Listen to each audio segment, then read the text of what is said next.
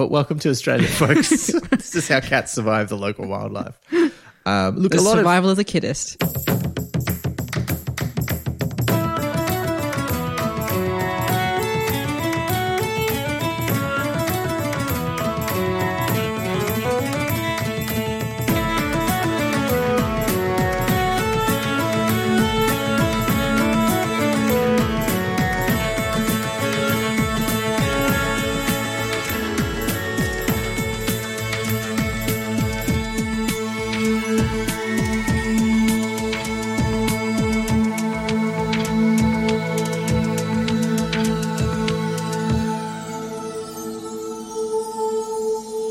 Hi, I'm Liz Flux. And I'm Ben McKenzie. Welcome to Prat Chat, the monthly Terry Pratchett Book Club podcast. Each month, we discuss one of Terry Pratchett's books with a special guest. This month, we're discussing The Unadulterated Cat, which I'm feeling pretty good about.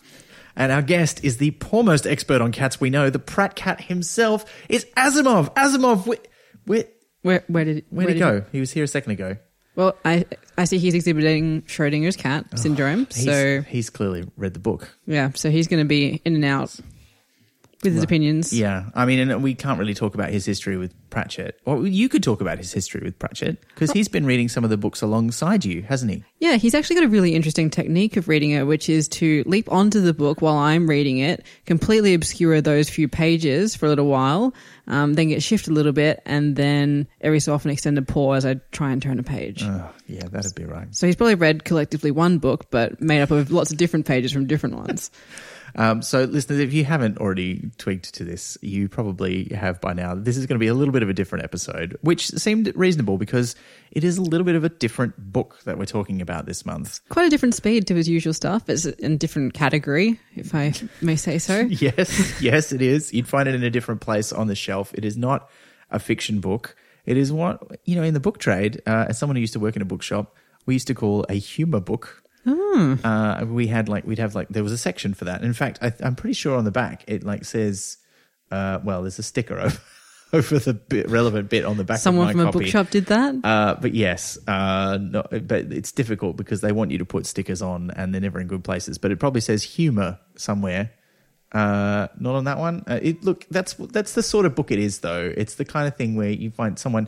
That's the kind of thing people give you as a weird present. Like someone once gave me a book which was all weird book titles. I don't know if they were real or not. Actually, quite a few of them were because there were photographs of the book titles, but they still might have been photoshopped, but they were pretty funny. Yeah, and I once gave myself a book called Twitterature, which was from the early days of Twitter, based off a Twitter account where they summarized long, complex books into a series of tweets. Oh, yeah. So I think that would have been in the humor section too. It was funny for about 10 seconds. Yeah, absolutely. Absolutely. And and this is from a long line of books in that vein about cats, because we are discussing The Unadulterated Cat, which is it's a pretty provocative title in its way, isn't it, Liz? Yeah, because aren't all cats in some way adulterated? I don't know. I don't quite know what that means in this context. Everything theoretically adulterated? Because if something, if you have the original thing that you photocopy lots of times, which is, let's say that's how genetics works. There's probably one unadulterated cat that existed a long time, like a proto cat. And now everything's descended from that one cat. And that's not how it works. That is 100% not how science and evolution works. But everything just descended from one thing. When we go back to the ark, it's how we think about it, though, isn't it? Yeah. But it's not quite right. And there is a section in the book about this. I feel like, are we getting ahead of ourselves? Should we talk a bit about Asimov, our guest, even though he has... Was that him? No. I think he's off reading the newspaper. Okay. You've been storing up all the cat puns for this, haven't you? No, they just come naturally. Oh, yeah. Okay. I'm just going to litter the podcast with them. Okay, and I'll just try not to claw my way out as I find myself beset. Look, I can't talk. I did do one at the top of the show, but for shame. Look, tell us a bit about Asimov, Liz. Well, Asimov is a shelter cat, so that's one of the kind of ways you can get a cat that is explained in there. I've had him for about 5 years, and there was that kind of thing from the book where he said no one really sets out of a day. He goes, I'm going to buy some sprouts, I'm going to do this, and I'm also going to pick up a cat. I went out to get breakfast, I went to go look at the cats at the shelter, and suddenly I owned a cat. Yeah. Well, it's I think having recently been through this with my partner who has just adopted 2 cats, I don't think it's a unique perspective that it's difficult to go to a shelter and not come home with a cat. I think that is a case for a lot of people. Because, if you are the kind of person who wants to adopt a cat, it's difficult to look at one and not take it home unless, you're like, I don't like this cat. And if you go to a place full of them, particularly if you already like some of the ones that are there, I can see that being difficult. And it's only hard-hearted people like me who have never chosen to own a pet that it's weird. It's a weird experience for. I challenged you to have gone to a shelter, have met Asimov. It's good he's not in the room because he's about to say how soft he is. And not have adopted him, because basically what happened is went to the first cage. There was a cat that was just very bitey, and they recommend spending 15 minutes with them to see if you get along. Okay. Next cage was Asimov, who was at that time called Louis, straight away on my lap, just sat there and was like, I'm going to sit here until you adopt me. He's very affectionate. He knew what he was doing. Yeah. And apparently he'd been there for 6 months, and no one had adopted him. How old was he? About 1.5 years. So someone had him as a kitten for about a year, and then didn't for whatever reason. Yeah, it's hard to fathom the motives of folks like that. I mean, because I can't imagine ever giving up a pet once I had one. And I never, like any pets that I've been involved with, either have gone with their actual owners when we no longer live together, or died. So never. Well, except when I was a kid, I gave away some guinea pigs, but nobody really wants guinea pigs. That's not true. Guinea pigs are great. I clearly did want them when I was a kid. But look, we're getting ahead of ourselves. Yeah. We should get into the book. We are talking about a human book about cats. We should also mention Terry Pratchett's not the only author of this book, or at least the only person involved in it. Yeah, so it's a collaboration between him and the Australian illustrator, Eric Jolliffe, is it? No, Gray Jolliffe is his name. Is he Australian? Well, maybe I'm reading the wrong Wikipedia article about a different cartoonist. Well, Gray is short for Graham, and he's born in Cornwall. So he's as English as they come, really. But he's most famous for a series of satirical cartoon humorous books starring a character named Wicked Willie. Who is an anthropomorphic penis, a personified penis. It's are you telling the truth, or is that a fallacy? No, it is 100% true. And what is also true is that I have seen those books in like secondhand bookshops and in not in a doctor's surgery, but in a sort of people's collection of stupid, funny books at home. But he has a very distinctive cartoony style. Like he's got sort of, he doesn't draw, he draws some sort of wiggly lines, and all these characters have massive noses, really big bulbous noses. The human characters don't have ears. But I like his drawings of cats a lot. I really, his cats have got a particular character. They also have big noses, just like the people that he draws. Yeah. But we should let's read the blurb and get into it. All right. Can you recognize a real unadulterated cat when you see one? Or have you too grown used to the boring, mass-produced cats the advertising industry adores? Real cats never eat from bowls, at least not the ones marked cat. Real cats never wear flea collars, or appear on birthday cards, or chase anything with a bell on it. Real cats do eat quiche, and giblets, and butter, and anything else left on the table. They can hear a fridge door opening 2 rooms away.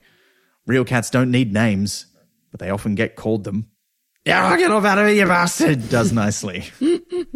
So I think that sets the tone for the book pretty well, because that's it. And I don't think it's an accident that there's a mention there about eating quiche, because one of the biggest books in this humor category was the book Real Men Don't Eat Quiche. Right, which was hilarious. And that's kind of a reference in this book where he's talking about real cats. But, I mean, he gets off to a great start in the beginning. And I think we do need to mention the dedication. Yeah. Wherein Terry Pratchett reveals the name of his cat. And he does not follow his own advice. His cat is named Oedipus. Which made me laugh. Like, and I have to admit, like, as much as a lot of the stuff in this book, I was like, this is just nonsense.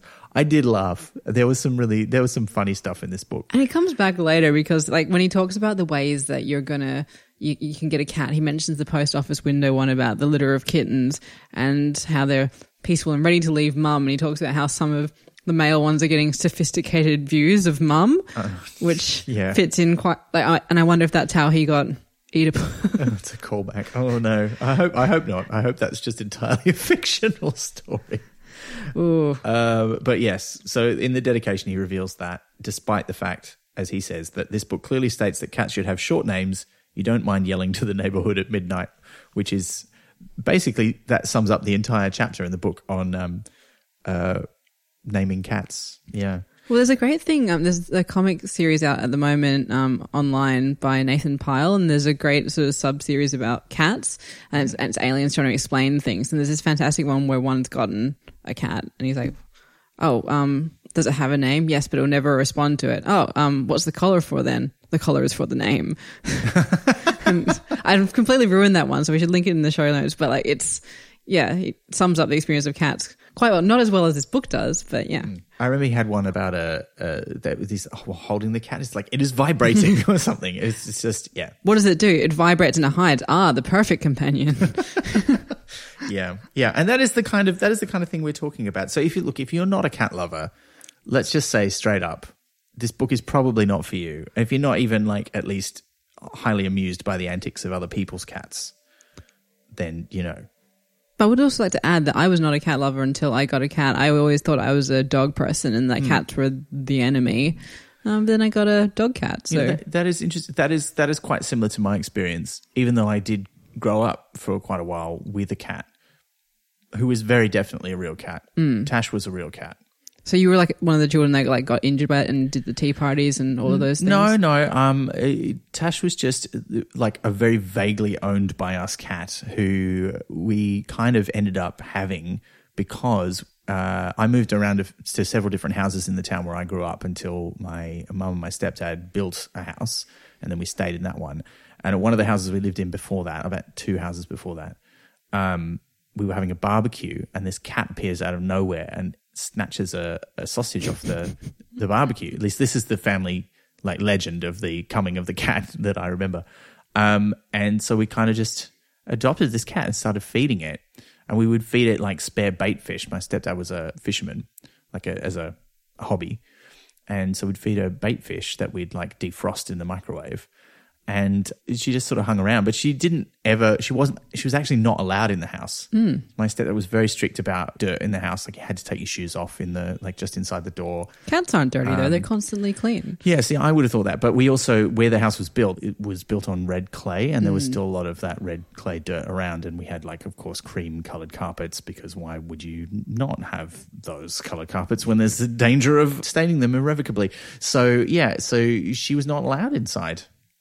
Which is and when I think back to it, our house bordered a nature reserve. When I think back to the carnage of native wildlife that must have occurred because of that, I am horrified to think about it. But we didn't have any cat doors in the house or anything. So she just lived outside, and we'd feed her and she'd turn up. And what eventually happened was she'd go next door, and there was an elderly couple who lived next door who didn't really have much going on.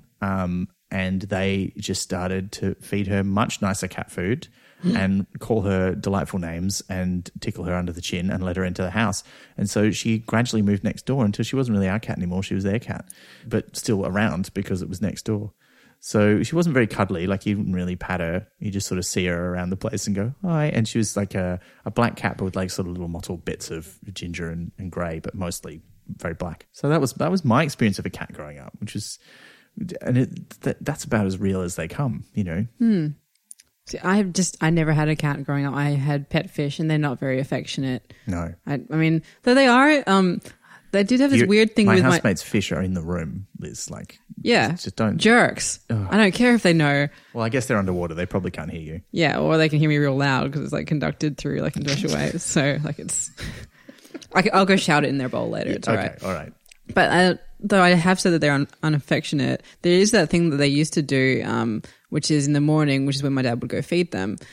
They'd all swim into the corner closest to where he would be coming from, so they'd be waiting for him. So I don't know if that's affection or operant conditioning, but I think it's probably the latter. But they've shown that fish can remember more than 1 second. But yeah, I thought that's quite cute, really.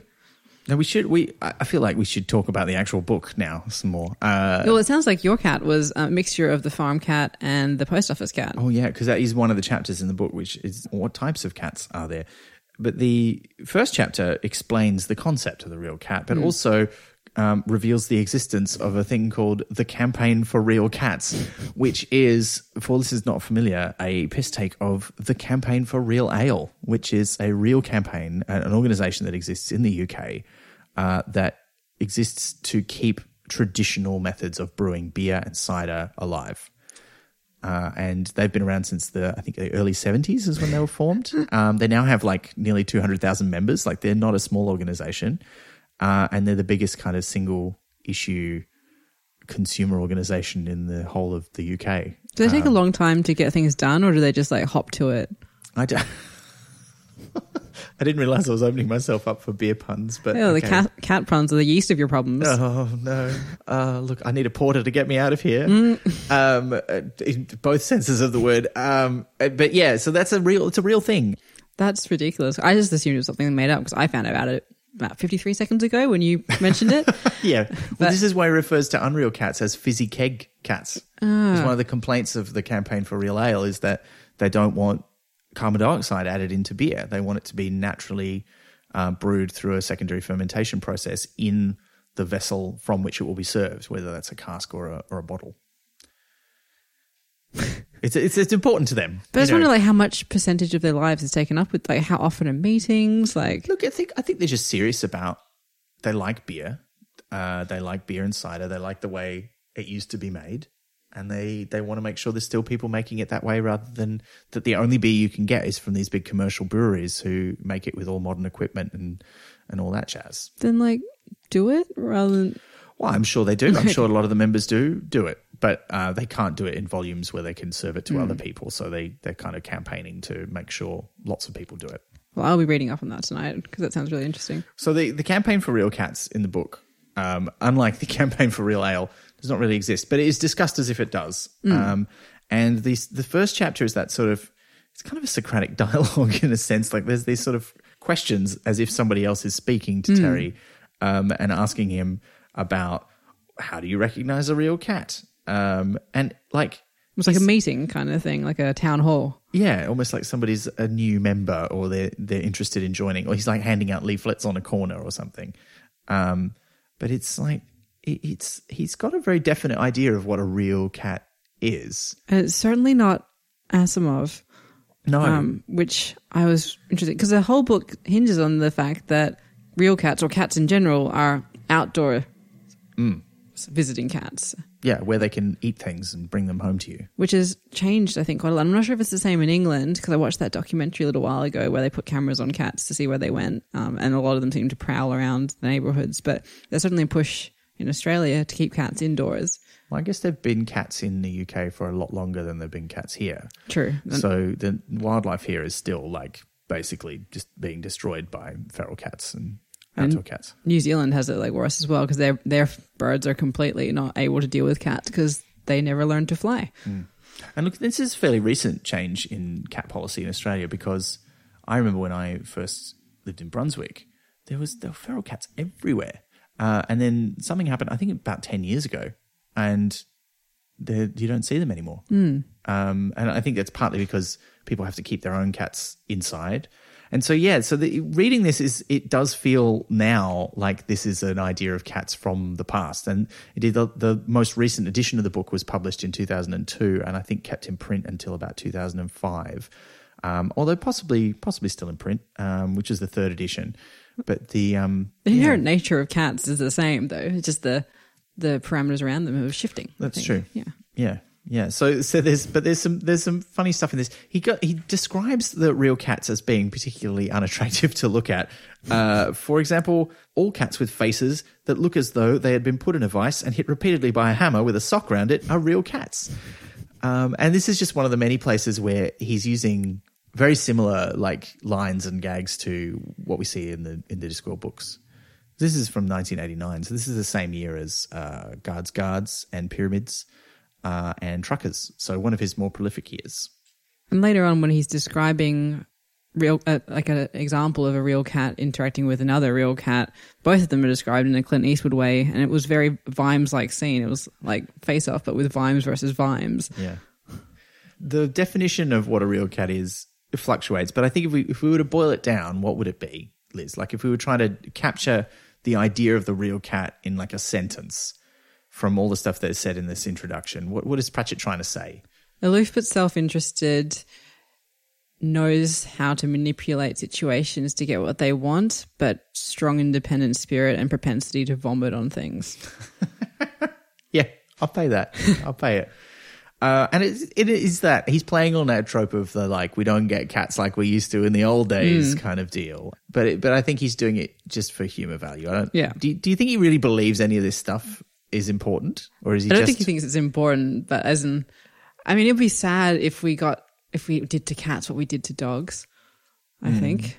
What, as in like breed them into like sickness. Well, yes, and.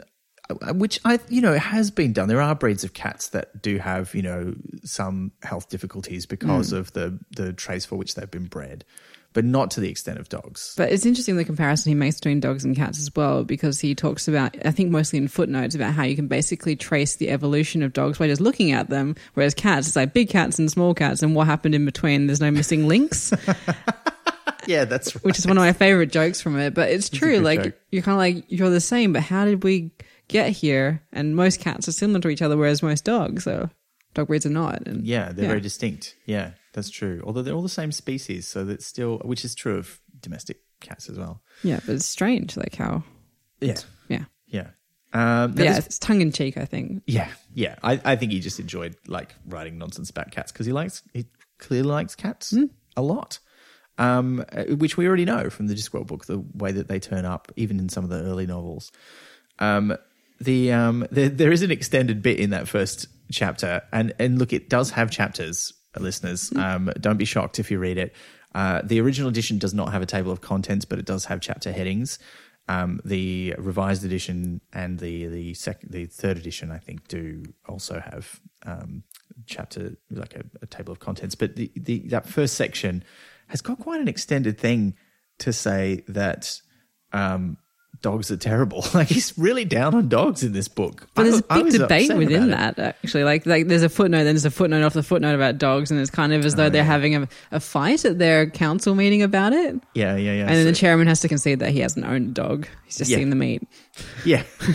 Yeah. In fact, not just seeing them eat, he's seen a particular dog eat. They're clearly like complaining about a dog that they know that belongs to someone who is a member of the campaign. And it sort of paints this picture of this real society of slightly dysfunctional people who think that cats are particularly important. Well, there's never clear what they just want people to recognize them and prefer them. It's not. I think they don't want the cats from cat food commercials. Like they don't want gentrification of cats.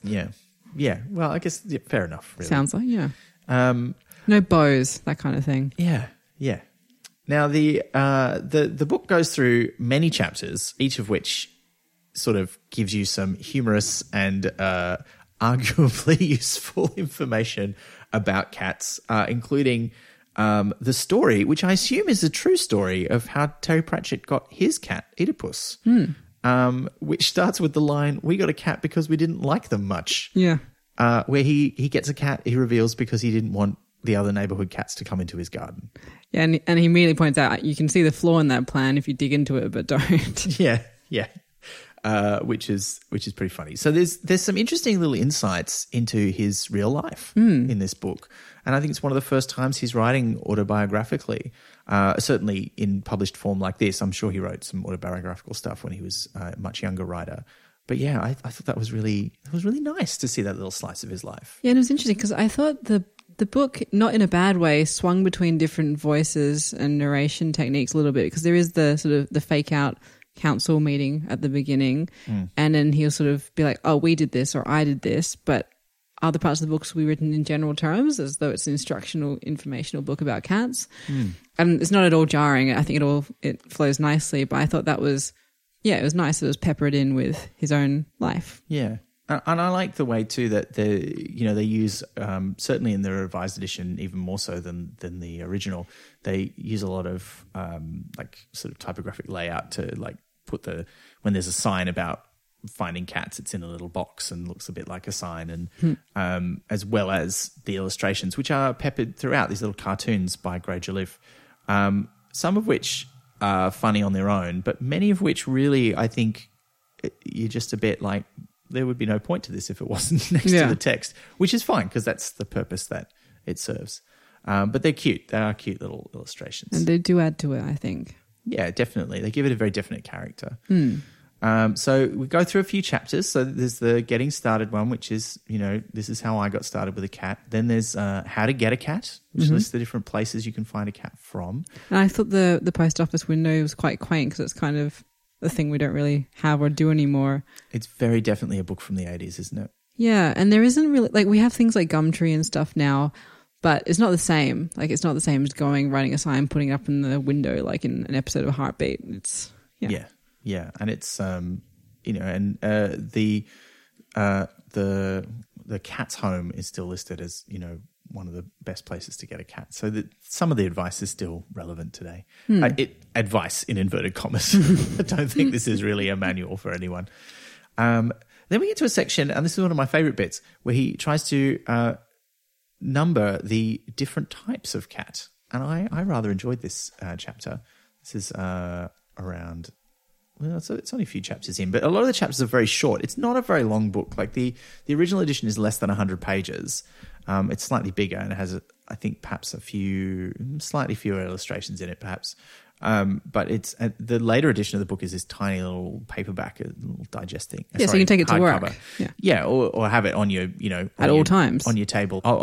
In your pocket at all times. Is that what it's for? Yeah, that's why they make it smaller. Okay, all right. So you just whip it out and be like, oh, that's a cat. Let's categorize it like a bird book. Yeah. Okay. I assume it came free with binoculars as well. Possibly.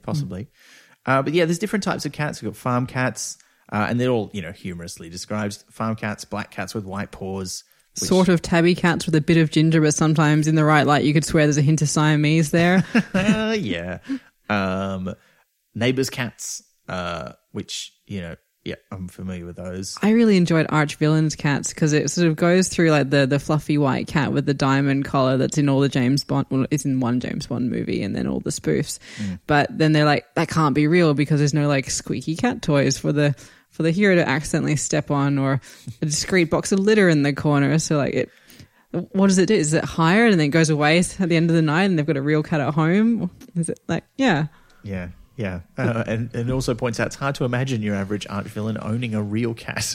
So it's clearly one of these fizzy keg cats. Yeah, I thought that was good.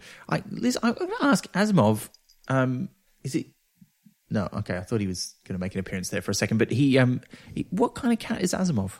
So according to The Shelter, he's a domestic short hair, which basically means nothing. It means he's not fluffy, but he does look like a bit of a fancy boy. Like He does. He's very soft. I mean, he's well looked after, so he's very well turned out. If you've seen My Fair Lady, there's that races like scene where they go to the horse race and she accidentally shows herself up by sort of yelling at the horses, even though she's wearing this beautiful gown that's so couture that it's outrageous. But all of the men are wearing grey tuxedos is what I remember from that scene, which is clearly the takeaway. And he looks like that. He looks like he's dressed for a day at the races in My Fair Lady because he's got a sort of grey tuxedo jacket that he keeps very clean at all times. But yeah, he's just a normal cat, but he does look fancy in the right light, and he only will drink from a mug. Right. Yeah. So he's very particular. Like he used to drink from other things, but then I heard it's because they see you drinking from something and they go, oh, well, that's safe to drink from. Or that's the good water. Yeah. So now he has his own mug. I was going to say, is it a specific mug or any mug will do? He's got two mugs, so that if one's in the wash, he can use the other one. Oh yeah. Are they cat themed mugs? Well, they used to be my mugs, but now they're his. So they're just normal mugs. You don't want to share a mug with Asimov? I see how he cleans himself. Oh, yeah, fair. So fair. You don't want to be... I do not want to share a mug with that mug. That's reasonable. Yeah. Okay. So, but you don't think he fits into any of these types? Because I did wonder if he was a bit of an arch villain's cat. He kind of is, because, and the thing is, like, he doesn't fit into these categories because he's indoors only. And that was on the shelter's instruction, because apparently he's got a pale nose, and if he goes outside, he'll get skin cancer. Yeah. So he's also got gingivitis. So he's just like, Oh. he's just one of these, have to stay inside. Oh, I don't think he liked us talking about that on air. sorry, Asimov. Yeah, well, that's why he's kicking up the litter, making a bit of a stink. No. Yeah. It's going to be, he's probably have something more to, I was going to say something more to contribute later, but he's already contributed something clearly there. But yeah, so there's types of cats. There's some advice on naming cats, which we sort of touched on in the intro there, which I quite like. There's a section on cat illnesses, specifically ones apart from, actual medical illnesses.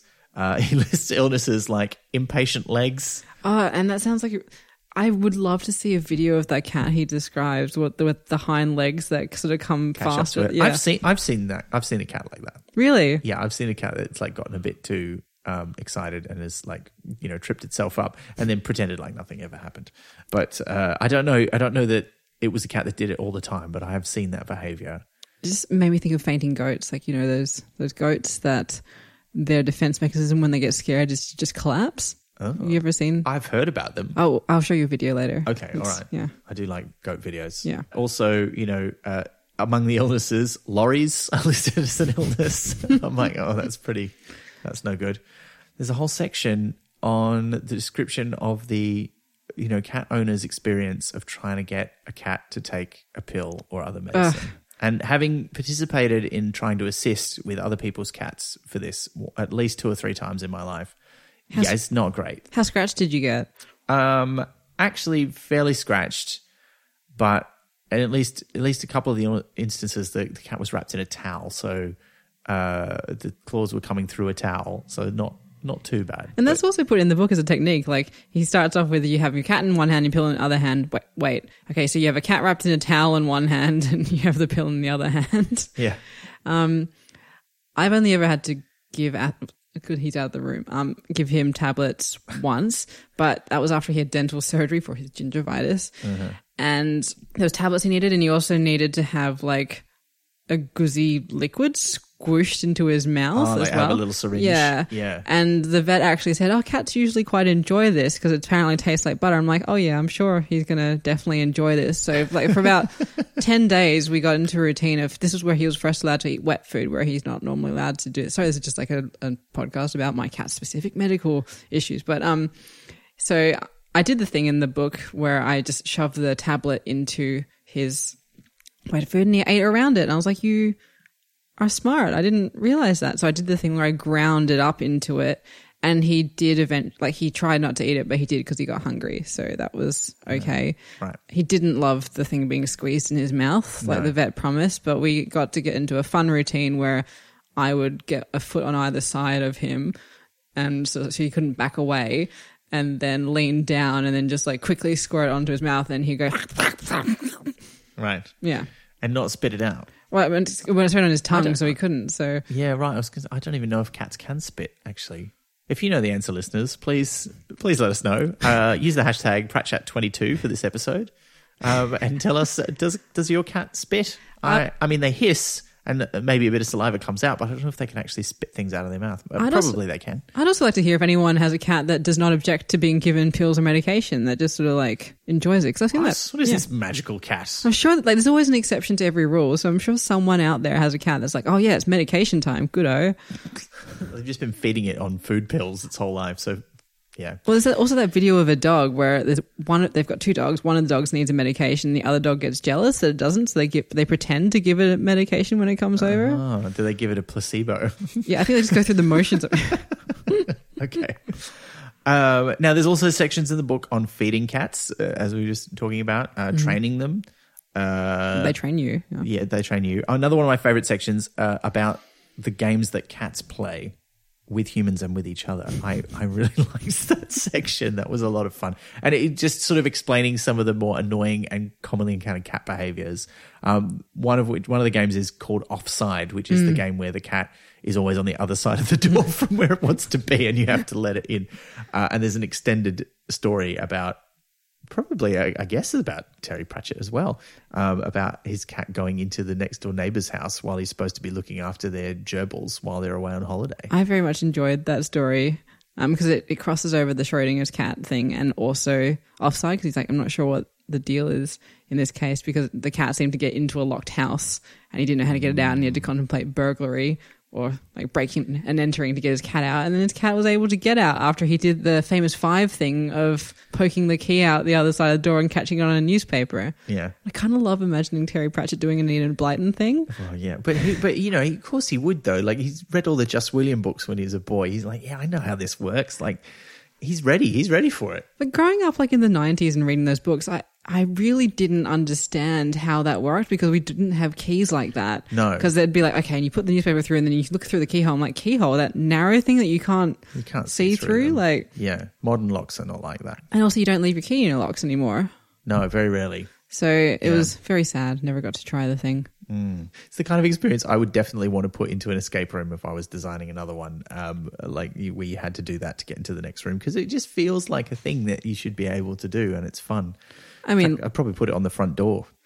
that would be great, and I would go there immediately. I mean, lockpicking, I guess, is like the next stage up from that, and that's fun. So Lockpicking is fun. it's very satisfying. For sport. Like, don't actually do it to get into people's houses. Yeah, that's ridiculous. Yeah. It's bad news. Don't do that. Now, there is the next chapter after the cat games chapter is all about Schrodinger cats and the theory that all cats, in fact, are Schrodinger cats and can appear at any space and time. Just okay. Asimov, that was weird. Okay, all right. Look, I swear he wasn't there a second ago. Well, he definitely wasn't. I heard him on the other side of the house. Okay, all right. Well, look, it's. Perhaps there's something in this theory. I mean, now, for listeners, I assume most people are familiar with the idea of the Schrodinger's cat thought experiment. Should we explain it, Liz? I think we should explain it, and then we should read the great shade that Terry Pratchett threw at thought experiments. Sure. So it was originally a sort of a commentary on the ridiculousness of quantum theory, and because if you extrapolated that up to real world consequences, it didn't make any sense. So the idea is you have a box, you put a cat in the box. Inside the box is a small radioactive element that may or may not decay, in which case it will trigger a mechanism that releases a poison gas that kills the cat. And you can say that, until observed, the decay in the nuclear thing doesn't happen. And so you don't know what state it's in until you observe it. But extrapolating that up to the consequences of it happening means that the cat is not alive or dead, or it is both alive and dead until you open the box and see what's going on in there. Meanwhile, Pavlov and his dogs are having a great time ringing bells and eating food. Well, see, you say that, but Pavlov really did that to a bunch of dogs, whereas this was only ever a thought experiment. Which, in Terry Pratchett's words, is something that you can do and which won't work. Like, you can't do and won't work. Something you can't do and won't work. Yeah, fair enough. But later on, people accepted that, no, that's kind of, in a way, that's literally true. It's still one of those ideas that I think people have this vague grasp of. Yeah, and also, like, they do not need to have that thing that the radioactive decay thing gets hit by a hammer, because if you put a cat in a box, it will smack around until it smashes that bottle. Like, it's... It'll kill itself. Yeah. Accidentally. Yeah. So we've got that section. There's a section where you're talking about the evolution of the cat before. The next section of the book is the history of the cat. How does it make any sense? What have cats done throughout history? There's some fun stuff in there in which he claims that cats missed Australia, which is true, but not. That seems mean to single out cats. Like, all placental mammals missed Australia. Yeah. Yeah. So I don't know. Why is it the cat's fault? Well, I mean, cats are also singled out in a lot of things. They're not in the Chinese zodiac. And the story goes because it didn't show up. It was too lazy. That's interesting, actually, because there's plenty of there's cat dragons. Stories. There's a dragon, but there's no cat. Well, a dragon will show up. Well, presumably, if it wants to. Yeah, not. All the other zodiac animals are real, literal animals that you could go out and see in the world now. Except for a dragon. Yeah. That's true. So does that mean the dragon took the place of the cat? I mean, that's the logical conclusion, right? Yeah. But, I mean, I know that dragons are big in Chinese culture as well, so just because we haven't found skeletons doesn't mean they didn't exist at one point. Yeah, I don't know. Is it cats? What? I mean, what was the traditional idea of cats in Chinese culture? I don't know actually. I'm not sure. I'm going to have to ask my mum. Yeah, well, clearly, if the story is that they didn't show up to be part of the Zodiac, then they very much could have been written by Terry Pratchett. That traditional idea. And I am basing that on a video I was shown when I was 7 at Chinese school, so that I'm not sure how great a source that is or how great my memory is of that, but apparently it's because it didn't show up. So, which fits. Well, I like it. I'm into it. That's a good story. Yeah.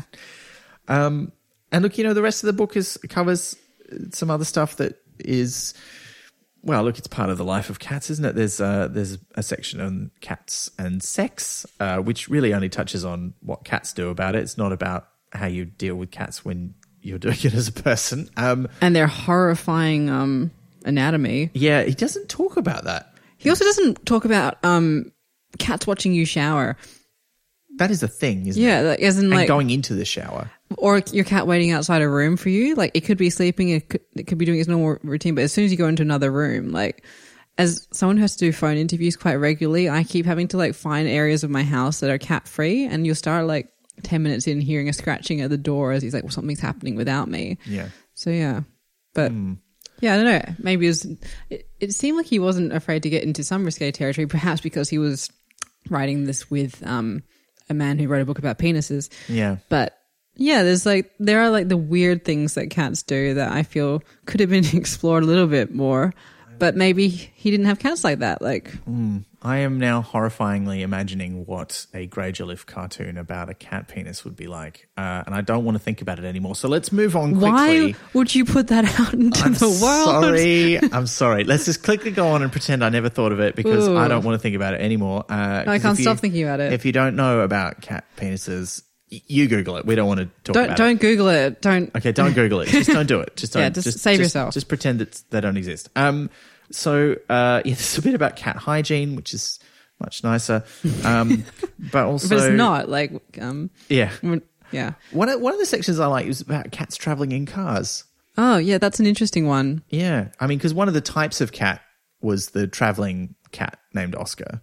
Like road cats. Yeah, and there's also a whole book that I've read about cats traveling on boats because that was like a way they went around the... So, yeah. It has a great title. What's it? Seafarers. Yeah. It sounds amazing. We mentioned that on a previous episode. It's historic cats that actually went on journeys around the world. So like Matthew Flinders' cat, all those kind of cats that were kept on board to keep the food safe, basically, and also to make friends with penguins, as they tried in one sad example. Yeah. Because the cat got depressed, so they tried to bring in a penguin friend.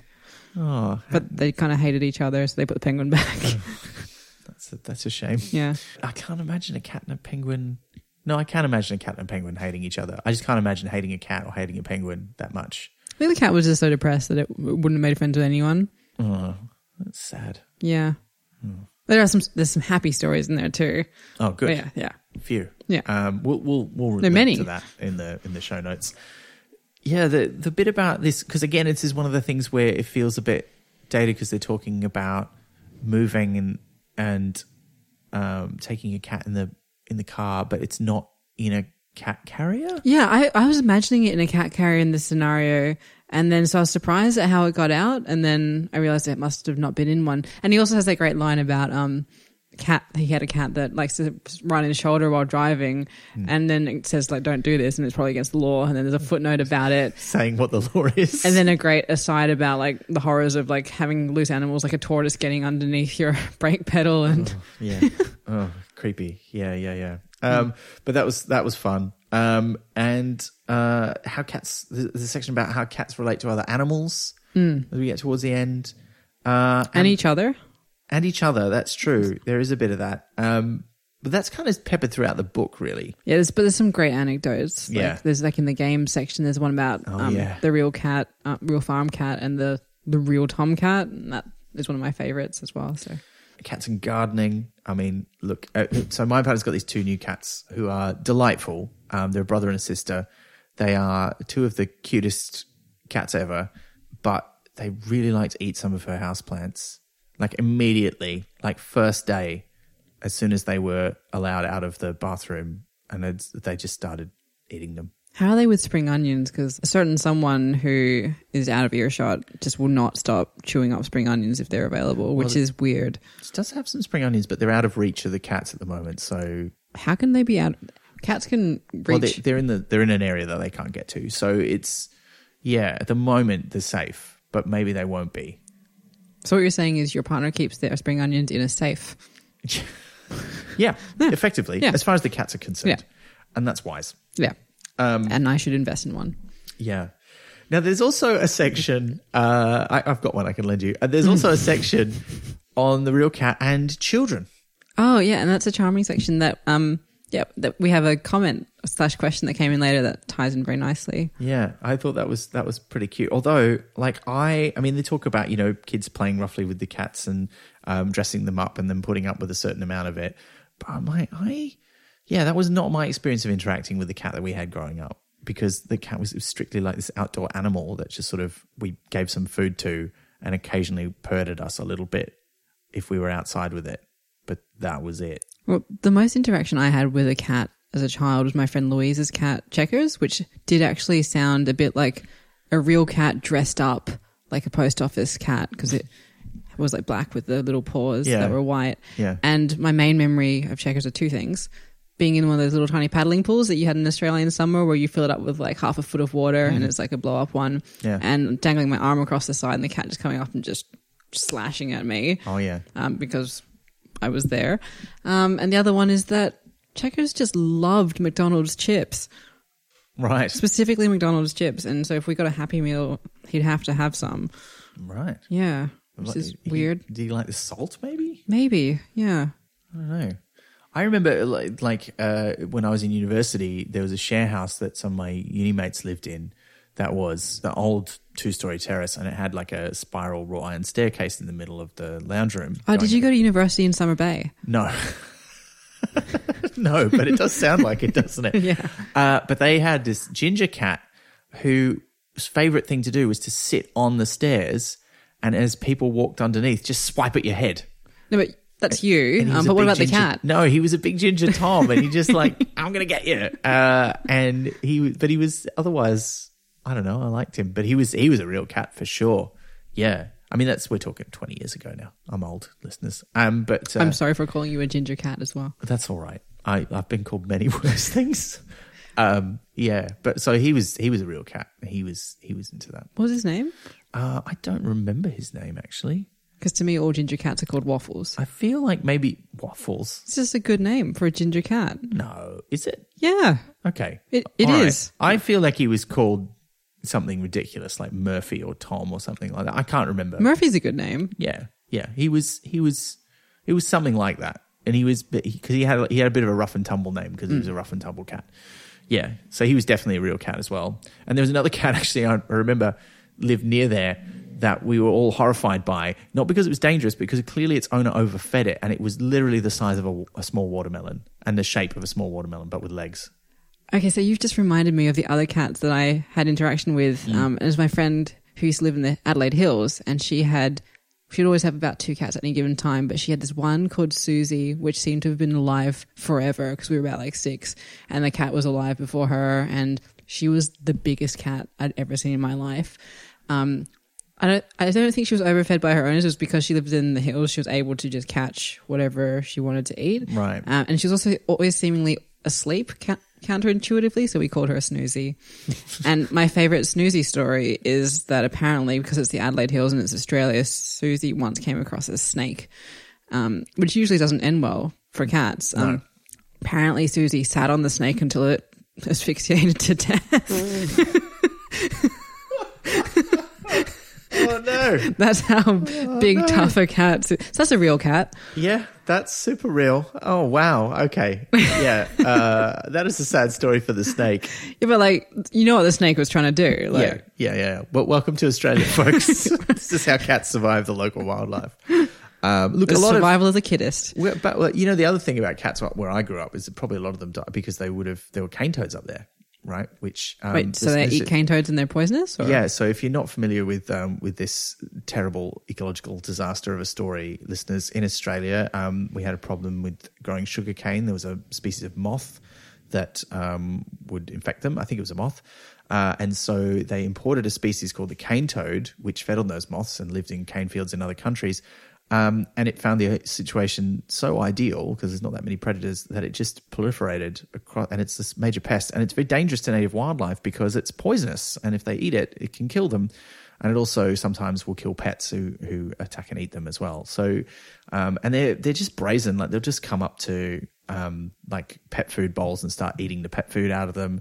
And they're gross little toad creatures. Is there a version of this? Is it in Going Postal about like there's something in the mailbox and we'll introduce this and they end up introducing like mongooses into the mailboxes? Or is that a different book? Oh, that does sound familiar. I don't remember. But they had the escalating, let's get a bigger and bigger animal into to deal with it. Yeah. Yeah, that does ring a bell. Yeah. I don't remember how it worked. Well, if it's ringing a bell, I guess it's dinner time. So, not your bell. It's not. Okay. All right. He's gone again. All right. Good. Anyway, look, I mean, this brings us nearly to the end of the book. It's really because like it's there's no plot to discuss. It's literally just these chapters with some gags about cats, and the last one is called "The Cats We Missed," which I how did you think about this chapter? What did you think about this chapter? Because I found it weird. I'm like, why is this here? Like, 'cause at the end of the book, he suddenly goes, "What if we didn't have dogs that were bred into weird breeds? We had cats. And here's like maybe what that would have looked like as an alternate history." And I'm like, that is a weird way to end the book. So I started off hating it, and then I got more and more into it because I was like, oh, this is feasible. And I especially like the eek, the eki, the one that's the size of a mouse. Yeah, yeah. And maybe it's the illustration really sold it for me, where like it can go into a mouse hole and mug a mouse and be like, get out, buddy. It's my home now, which is like a real Tom and Jerry kind of thing that you can imagine. Like whichever one's the cat eats the thing and ends up in that. They would bad for the cat. Yeah. But I really liked and hated the Smog, the one which is basically like bald, no tail, no ears, so that it wins all fights and then at the end, good with children. Yeah. Yeah, that was funny. That was very funny. And Dash Scats, which is like a sausage dog, also can rub against the front and the back of your leg at the same time. Yeah, that was great. There's some look. I'm certainly not suggesting there aren't some great gags in this particular chapter, but I thought that was weird. But I guess it's kind of like it goes like cats now, the history of cats, where they're going, what we might have had. It's like it feels comprehensive. I'm trying to think of like another cat related section that could have been added that wasn't, and I can't. And so the Cats We Missed seems like it's plugging all the... I suppose. And it is just before, because it's not actually the last bit of the book. The last bit is the future of the real cat. Where are they going to be?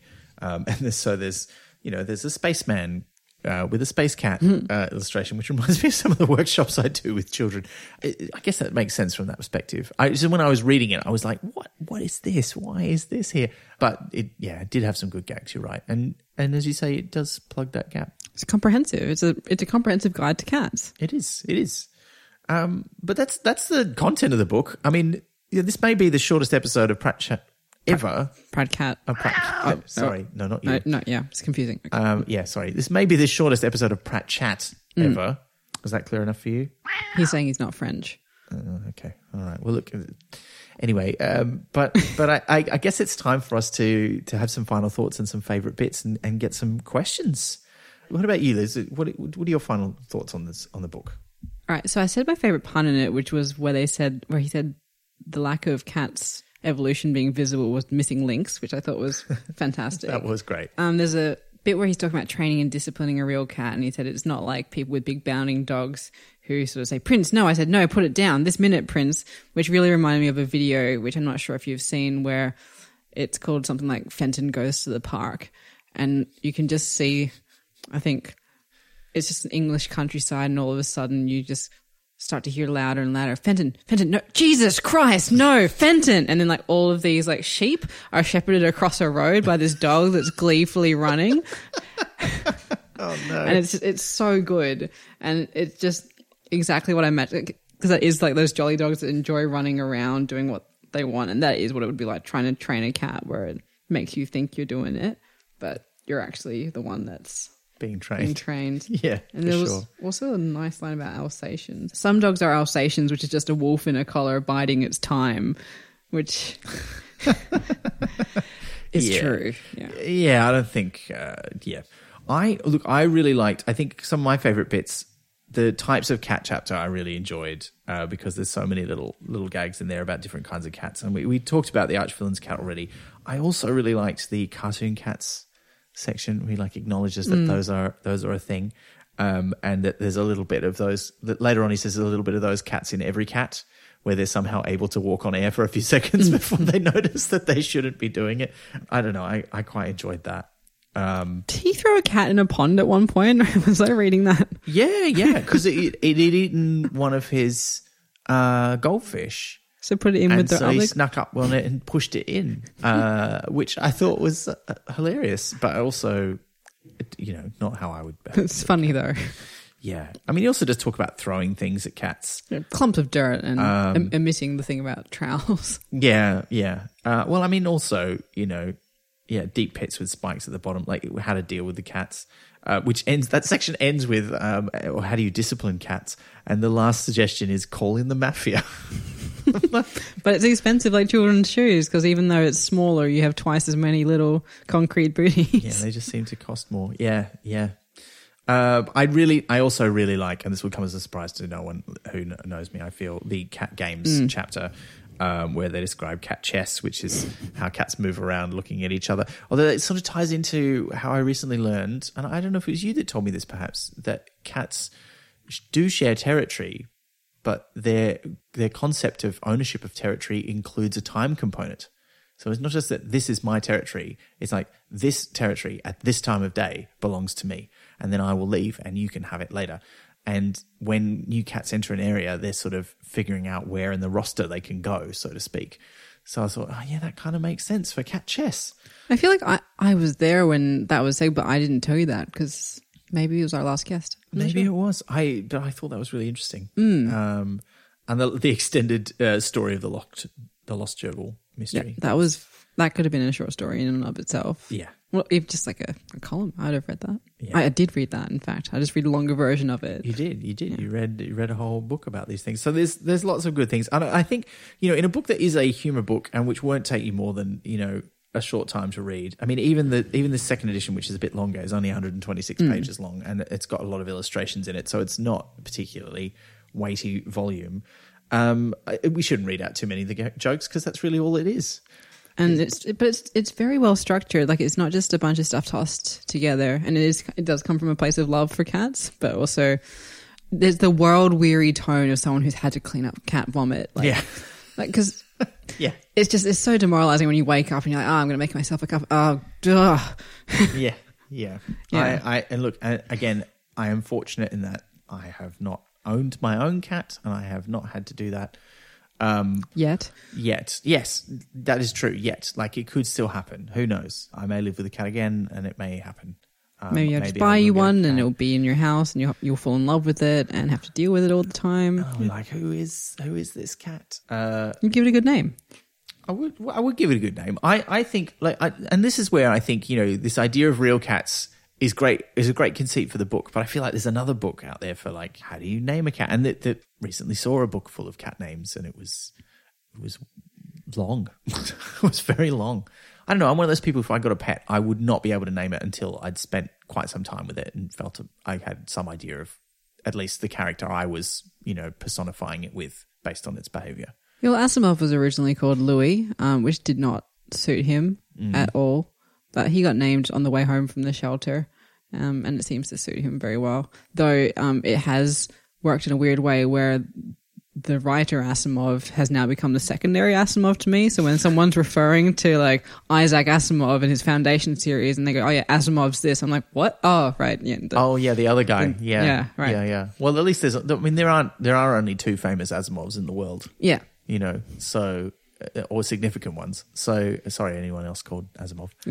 Yeah. But it's true. There's nothing you can do about it. Can't wait for my next cat, second cat, Arthur C. Clarke, which is what he'll be called in full. Really? Yeah. With the C? Yeah. And a full stop? Yeah. Okay. All right. Asimov and Arthur C. Clarke. Will they will they have fights about their respective views on science fiction? I assume they'll have like... I don't know that they disagreed. Respective spews on science fiction. Did they disagree? Were they in that big like fancy club that all of those dudes were in? No, this is what I'm saying. I don't know. I don't know the answer to that. So yeah, That's not like a terrible name to be shouting out in an alleyway or being like banging a tin of cat food. no. Like you'd seem a bit eccentric. Yeah. I mean, we, our cat had a short name, Tash. I lived with another cat named Speedy Paws, who was pretty old, and he used to be a good mouser, but hence the name.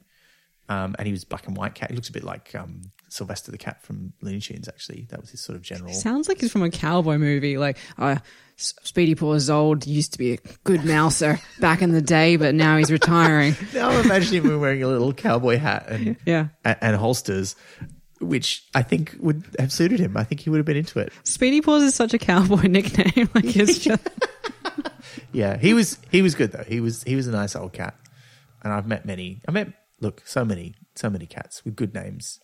Listeners, please share your cat's names and personality. Just tell us cat stories. Yeah, that's what we really want out of this one, is to hear more cat stories. If your cat is an unadulterated cat, a real cat, or is there like a new category that we should be adding to the book? I mean, it was updated. I guess because nowadays it's quite different, particularly in Australia. Most cats are indoor cats.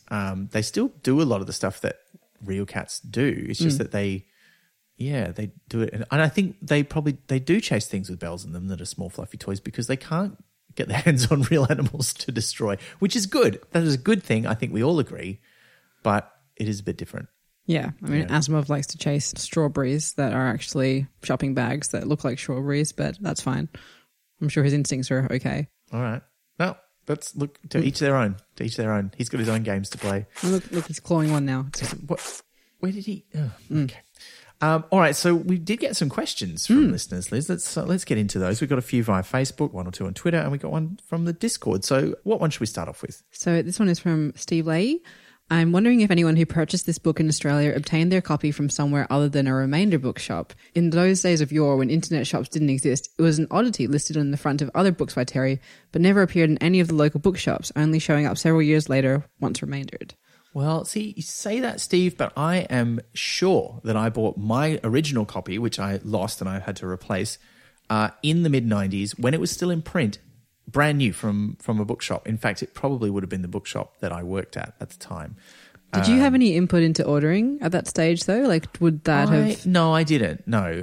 We had, like, most of the Pratchett books because in the early mid-90s he was fantastically popular, so you would go into most bookshops that had new books in those days, and in the sci-fi fantasy section there'd be most of his books on the shelf, at least one copy of each, whereas these days of course you go in and you don't see too many of them. So I did.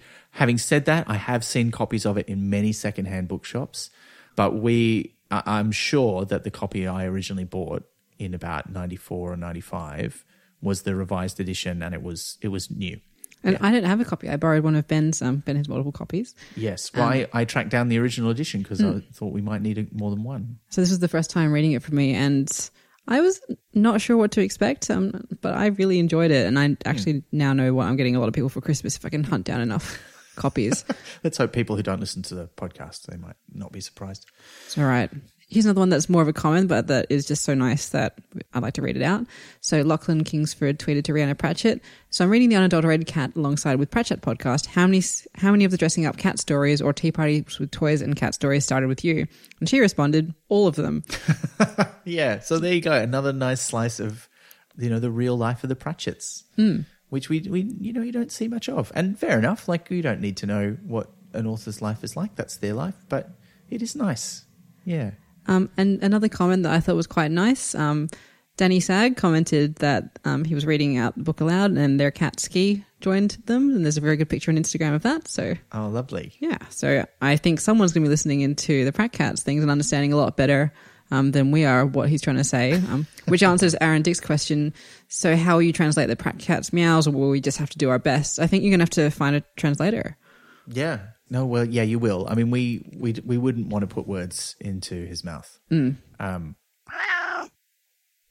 we just said we wouldn't do that. Not that we necessarily understand what he's saying. Yeah, we're not going to dub you, don't worry. It's going to be all right. No, that would be terrible. And then there's another question from Jonas Larson Olanders. why do you think that Pratchett didn't write more books like this? The Unsullied Dog, The Immaculate Bird, The Misplaced Cow. This is a good question. And I kind of feel like there were a lot of books like this published around that time. I mean, there still is a market for humor books, but I think there's a lesser market for it now than there was back then. Nobody had a mobile phone to amuse themselves when they were sitting around. You didn't have like an iPad sitting around in the lounge room for you to look at when you were sitting around waiting for someone to show up or whatever. And so people would buy a lot of these little humor books. Most houses would have a little stack of them. And so there was quite a trade in publishing them. And I think, if Terry Pratchett pitched, I want to write just a funny book about cats, they'd be like, all right, you can have this many pages and we'll publish it as a humor thing. Like I can't see the publisher going no, particularly not when, we're at Discworld book number 8 by this stage.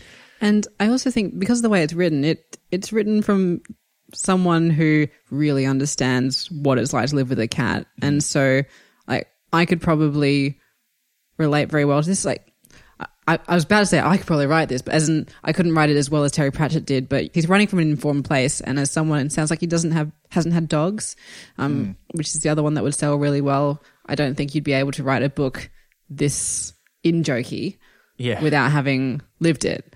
Yeah. It all rings very true. I mean, as much as now it feels like it's a different experience to the experience, say, that I've had with cats, but it feels like this is all from real life. Yeah, it's spoken from a place of knowledge. So I think perhaps if he'd owned dogs, which I don't know if he did or didn't, he could have written one like that. It's because he had cats, I think. Though there is the thing where people are weird about cats because they put parasites in your brain so that you're funny about them. Oh, yeah. So that is a thing. Yeah. So perhaps that's why there's only like a cat one and none of the others, because dogs just sort of like, I'll be nice to you, please love me. Yeah. Although as we discussed, like, he does put, there are some great dogs in the Discworld books, so he clearly does have an affection for dogs, as much as it doesn't seem that way from the way they're talked about in this book. I love dogs, but I have no idea what it's like to live with one, or like the funny things that would probably come along with it. Now, we did also get a question via our Discord, which, if you're not familiar with it, is it's kind of like a chat room for chatting to us and other subscribers to the podcast. If you want to find out more about that, you can head to pratchatpodcast.com, find the support us link on the website. But Lachlan, one of our more recent subscribers, thank you, Lachlan, had a great question. He said, I started rereading T.S. Eliot's Old Possum's Book of Practical Cats at the same time as starting to reread The Unadulterated Cat, which is, I think a great choice of companion book. It's worth mentioning he was not just reading it, but listening to the audiobook as read by T.S. Eliot, which is available on Spotify. And I was like, what? And in my head, T.S. Eliot was around a lot longer ago than he actually was. And I was like, surely there was not recording. But then I looked it up and I'm like, oh, no, he was writing in the 20s, 30s and 40s. So yes, he has recorded it himself reading the book, and you can find that recording on Spotify. We will share a link to that in the show notes because that sounds amazing. But then he goes on to say, I posit that Growltiger is a very real cat. Which other non-Pratchett cats do you think are real cats? And I think this is a great question because, of course, I think we can agree that some of the Pratchett cats are all real cats. 100%. Like Maurice, real cat. Grebo, 1,000% real cat. There's a cat, and again, this is where I'm showing the bits that I haven't read, but there's a cat in the Tiffany Aching books. I can't remember. Who I think is also pretty real from the little bits that I've read. So yeah, like the cats in his books are generally real cats. But what about cats from other sources? I thought about this for a while and I was like, the cats that stand out most to me are Terry Pratchett cats, but there is a cat in the Hunger Games that seems pretty real. And I'm conflating the books and the movies because I read them at the same time.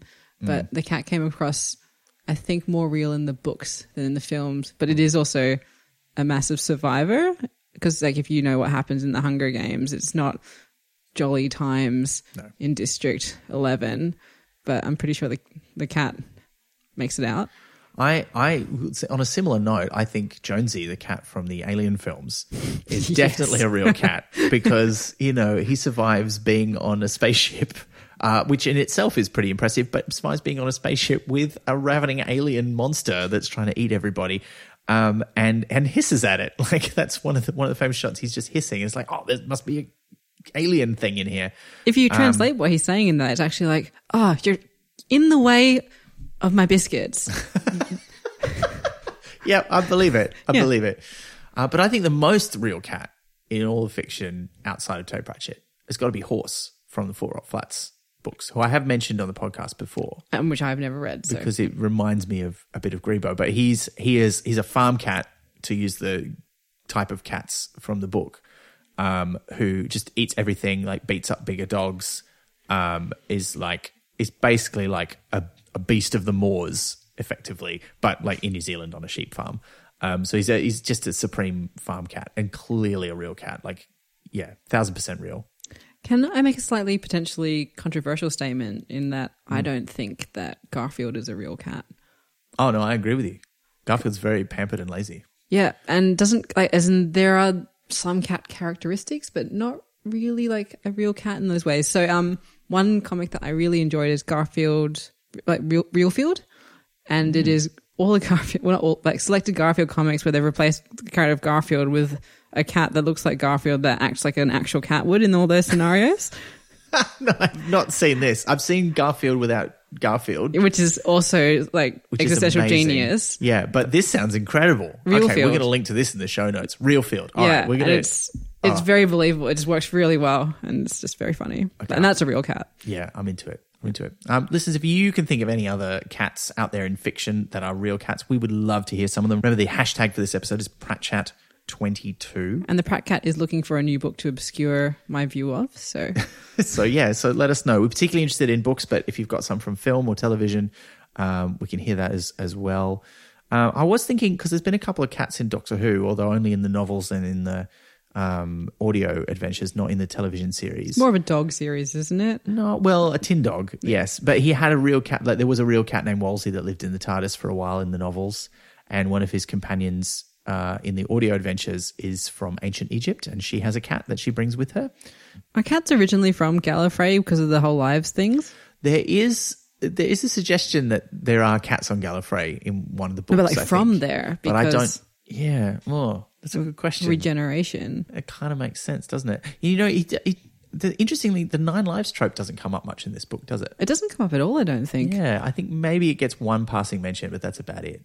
Like, he says something like uses up one of its lives or something. So I thought that was good. Like, he really stuck to real cat stuff. I've just thought of my favourite fiction cat, and Go that for it. is Throgmorton from Diana Wynne Jones' Crestomancy series. And Throgmorton is like a tomcat that's a real cat. There's a whole thing with this goddess in a temple surrounded by cats, and he is just, he's a Grebo, basically. Oh, you just reminded me of another one, or not a specific cat, but in Michael Marshall Smith's novel Only Forward, there's this weird science fiction novel. There's this giant city that has all these neighborhoods, and every neighborhood has a specific theme. And there's one neighborhood that's just called Cat, and there's no people that live there. It's just full of cats, and it's very Neil Gaiman-y, actually. And interestingly, I don't think Neil Gaiman writes great cats, but I don't think most of his cats are particularly real cats, except maybe the Marquis de Carabas from Neverwhere, who is a person, but the character is, and this isn't a spoiler, but I don't think he ever explicitly mentions this, but the character is basically Puss in Boots if Puss in Boots had actually turned into the person that he pretends to be in the story, which is the Marquis de Carabas. And so or his master pretends to be anyway. So he's quite interesting as a character. Is the premise of Puss in Boots a cat puts on boots and people think it's a person? No, well, I haven't seen the film version, like the Shrek spin-off, but the original fairy tale from memory is a very clever cat traveling with its master. Its master gets robbed, and the cat like puts on some boots and pretends to be his servant, and Yes, what I said. Yeah, fronts up to some some nobles and is like, my master, the Marquis de Carabas, has lost all his clothes. He's been robbed while having a so it can swim in the talk river. too? Yeah, it can talk and wear boots and a hat. And Basically, is a person. it's a weird fairy tale.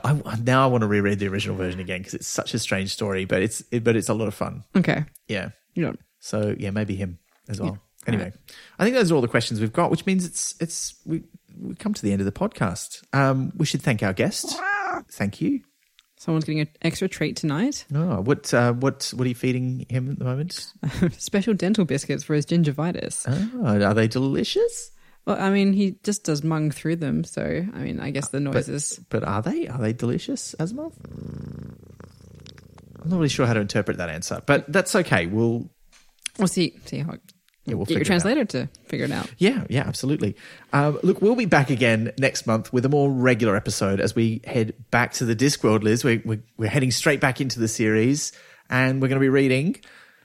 You know, the one like with Jim Carrey in it. The Masquerade. Yeah. I'd never thought of that connection before. Now I'm imagining Phantom of the Opera with Jim Carrey, and I'm not sure. I don't love that. How I feel about that. Anyway, we're going to have a great guest, Miv Coghill, who is both an English teacher, a huge Pratchett fan, and also an opera singer. So we'll be able to give us some insight into the opera parts of the book. So I'm very excited about that. That's going to be a lot of fun. There's an amazing Venn diagram of stuff. It is. And if you want to send us questions about that in advance, the hashtag for that episode will be PratChat23. Wow. We're coming up on 2 years, Liz. Yeah. Amazing. And look, we are also going to be recording our first bits of bonus material for our subscribers. So if you would like to hear that, all you got to do is head over to our website, pratchatpodcast.com, and look up our support us page. You can become a subscriber if you want, and you can get onto our first bits of bonus content, which we are calling, Liz... Ook Club. Yeah, I can't believe that. It's such a great name. I can't believe it didn't end up being the name of the podcast. But now it is the name of a podcast. Yeah. It's the name of our bonus content podcast. So if you want to hear it, hit us up, become a subscriber. There are other goodies you can get for being a subscriber. But even if you're not a subscriber, if you want to help us out, you can spread the word, tell people about the podcast. You can review or rate us on iTunes or Apple Podcasts, or wherever you find us in whatever podcast directory you use. But until we meet again, make sure all your cats are real cats. You've been listening to Pratchat, the monthly Terry Pratchett Book Club podcast with Pratchatters Elizabeth Flux, Ben McKenzie, that's me, and guest Asimov. Pratchat is produced and edited by me, with music by David Ashton of Sample & Hold Studios. You can find us on Twitter, Instagram and Facebook at Pratchat Podcast, and listen to past episodes and support the production of new ones via pratchatpodcast.com. Join the conversation for this episode using the hashtag Pratchat22. Pratchat is brought to you by Splendid Chaps Productions. We make entertainment for your ears, like the time travel comedy series Night Terrace. To find out more, visit splendidchaps.com.